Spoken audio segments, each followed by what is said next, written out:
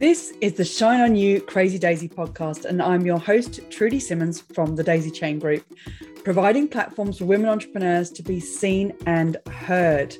This platform is for women entrepreneurs that want to hear the real stories of what it takes to be yourself and run a business with all the different hats that you might have to wear. These are the stories of the tenacious, the rebellious, and the resilient women that are working towards the future that they want to build for themselves and their families. Hello and welcome, and thank you so much for being here. I am here today with the wonderful Jude Wharton from Ready Steady Websites. Jude, I am so thrilled that you've been a part of Shine On You Crazy Daisy book, and thank you so much. Ooh, matchings. Thank you so much for doing your chapter in the book. I can't wait to dive in and talk about it. But first, tell us about your business. Okay, well, hello, thank you for having me here. So Ready Steady Websites is an off-the-shelf website and membership site template service, which we created because we saw a need for it amongst entrepreneurs who wanted a website that looked really professional, made them stand out, really showed off their business.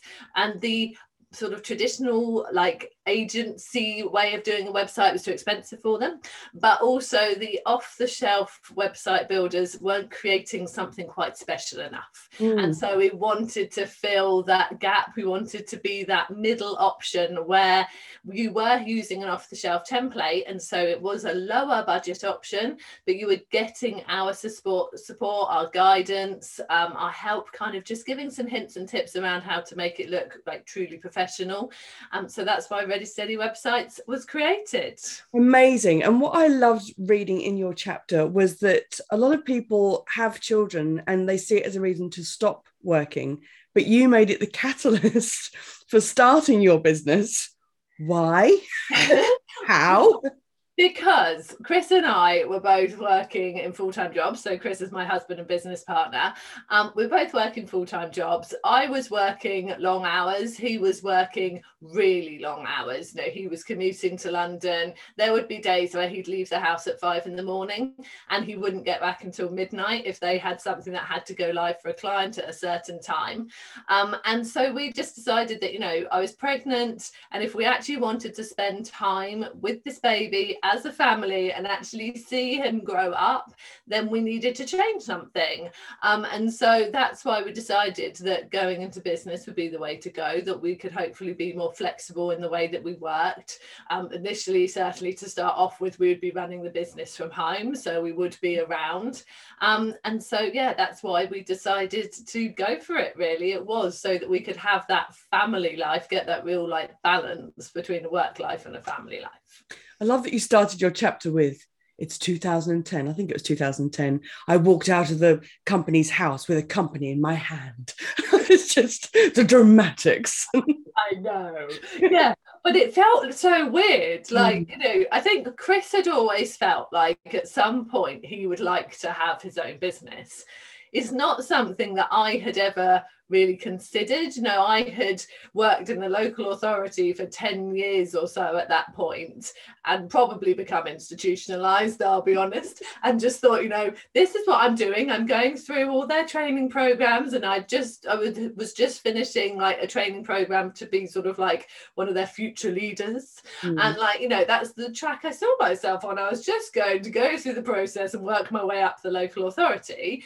And so to then come out of the accountants and just think, we started a business, was kind of weird, but also exciting, and so glad I did it. I started to coin this phrase after we did it, to other friends who still worked in the local authority, that there is life after working in the council. Yeah. Because it kind of felt like this is what we do, and we're in our little silo. And it was exciting, and so glad we did it. And you work with your husband. How do you find that as a business partnership and outside partnership? How do you balance it? How do you manage it? Now, really easily, works really well. When we first started working together, it was tough. We'd both been used to being the manager of projects, being the manager of staff, making the decisions. So then coming together and both vying for like the control almost, we found it a bit hard. Also, I think I found it hard as well because people were viewing me as helping Chris with his business. So it was very much because he'd still obviously started it while I was pregnant and having babies, so I wasn't doing much for the first year or so because I was busy doing that. And so then when I started to work in the business, Chris had already been doing it for a little while. So there was this view that I was basically helping Chris in his business. I was doing a bit of admin for him, and that really annoyed me. And I hated that because I'd always been seen as being very good in my role, very respected in my role. And so I think I was battling kind of people's view of me, how I felt about that, and almost wanting to be more in charge because I wanted to prove a point. Didn't need to prove a point to myself or Chris really, but that's just how I felt. So it took a little while to settle down into our roles. But moving the business out of the house was the catalyst, the thing that made it work better, because then we were having to go to work. We were putting ourselves in a professional situation. We weren't at home anymore. We had another guy come and work in the office with us. And then it all clicked. And then we found like our different roles in the business that, you know, I would be leading on the marketing and the finance and that kind of thing. He would be doing the design elements. There'd be some bits around client liaison we both do, but we managed to work out where we sat in the business. And then it worked well. And now it's just so natural. I mean, there are still days where we'll be planning things at 10:30 at night and we should be going to sleep. And so like we don't have a split between work and life really. It all intermingles. But that's nice because that means that actually we'll go to the gym together and grab a coffee after the school run. Then we won't start work until 10. Yeah. But then we can carry on into the evening still chatting and planning. And so it's nice just to have that kind of fluid way of working, really. But I think you said something really important, which is defining your roles.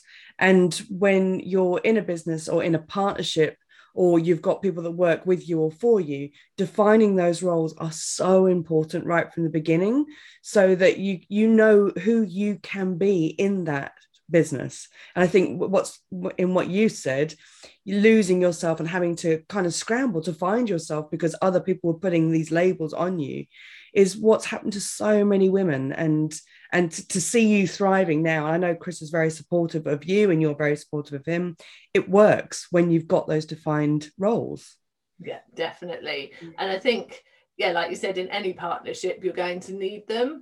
And I think, and what's kind of interesting is, as our roles have become defined in the business and we've had a much more equal share in the business, I think that's gone into our lives outside as well. We have a very equal share of everything that we do now. Like, to start off with, I was very much the one who was kind of in control of what the boys were doing. I knew what school was telling us to do, this, that and the other, and that was my domain. But the more I do in the business, the more Chris does with the school stuff. And, you know, and it's such a collaboration now in all areas of our life that it works so well. And I know I'm lucky to have that. I know there are many couples who perhaps wouldn't be able to work in that way, but yeah, works for us. That's brilliant. And one of the things that you talk about as well is the financial peaks and troughs, and that being challenging, and also your health going up and down as well. How have you navigated the peaks and troughs of health and wealth in your business, and how are you doing with that now? We are doing much better with it. So when we started out, it wasn't Ready Steady Websites, with Second Floor Designs, and that is our overarching company. Ready Steady Websites is a registered trading name.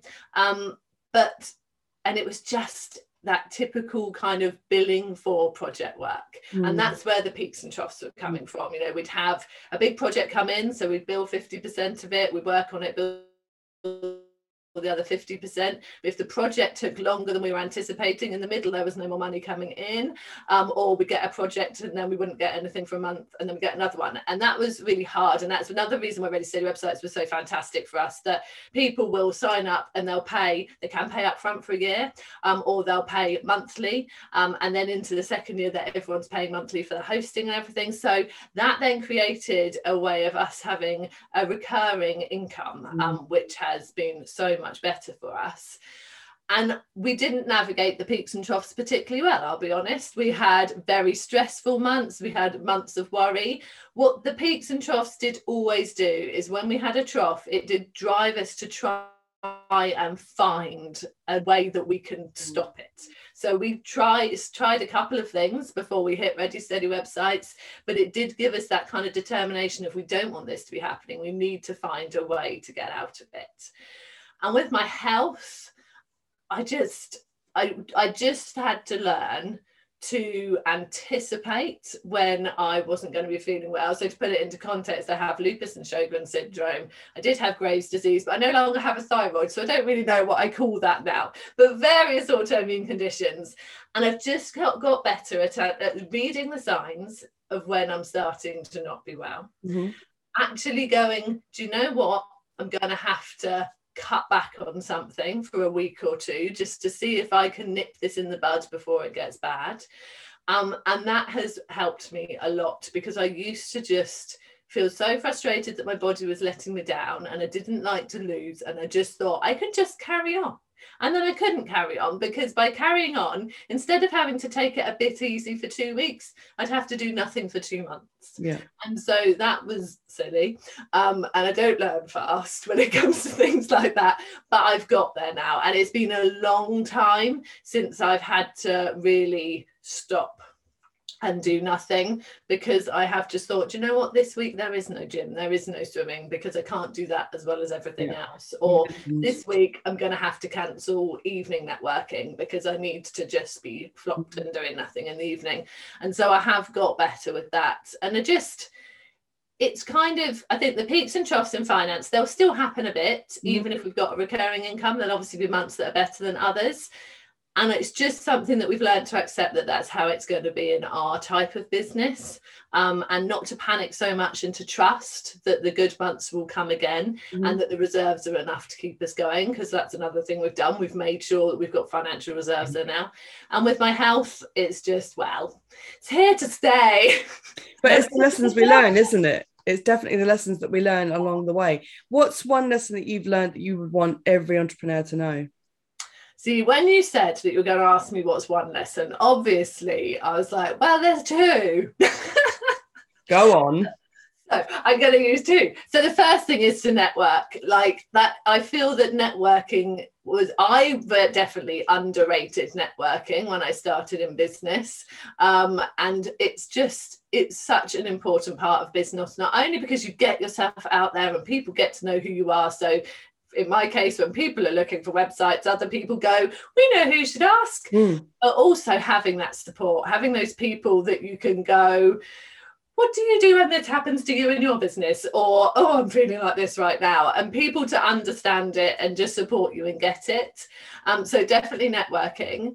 And the other thing is to just be patient and consistent, which is something that, again, I'm still not great at, but I definitely wasn't good at the start of running our business, and realizing, it's not going to happen straight away. You are just going to have to put yourself out there consistently for a while, and then people will start to know you. Then people will start to see what you're putting out there. People will start to trust you. People will start to see how awesome your product is. And it's hard. It is hard to do that when at the start you feel like you are going to networking and no one's recommending you, or you are putting stuff out there on social media or whatever your marketing method is and nothing's happening. But I did see that moment with Ready Steady Websites, that all of a sudden I was like, oh, people are talking about us. Yeah. Oh, we've had 2 people buy this week who we don't even know. And when those things start to happen, it's like, oh, all of that was worth it now. So yeah, consistency, patience, and networking. Wow. So that's 3? Just yeah. What is your favorite business book?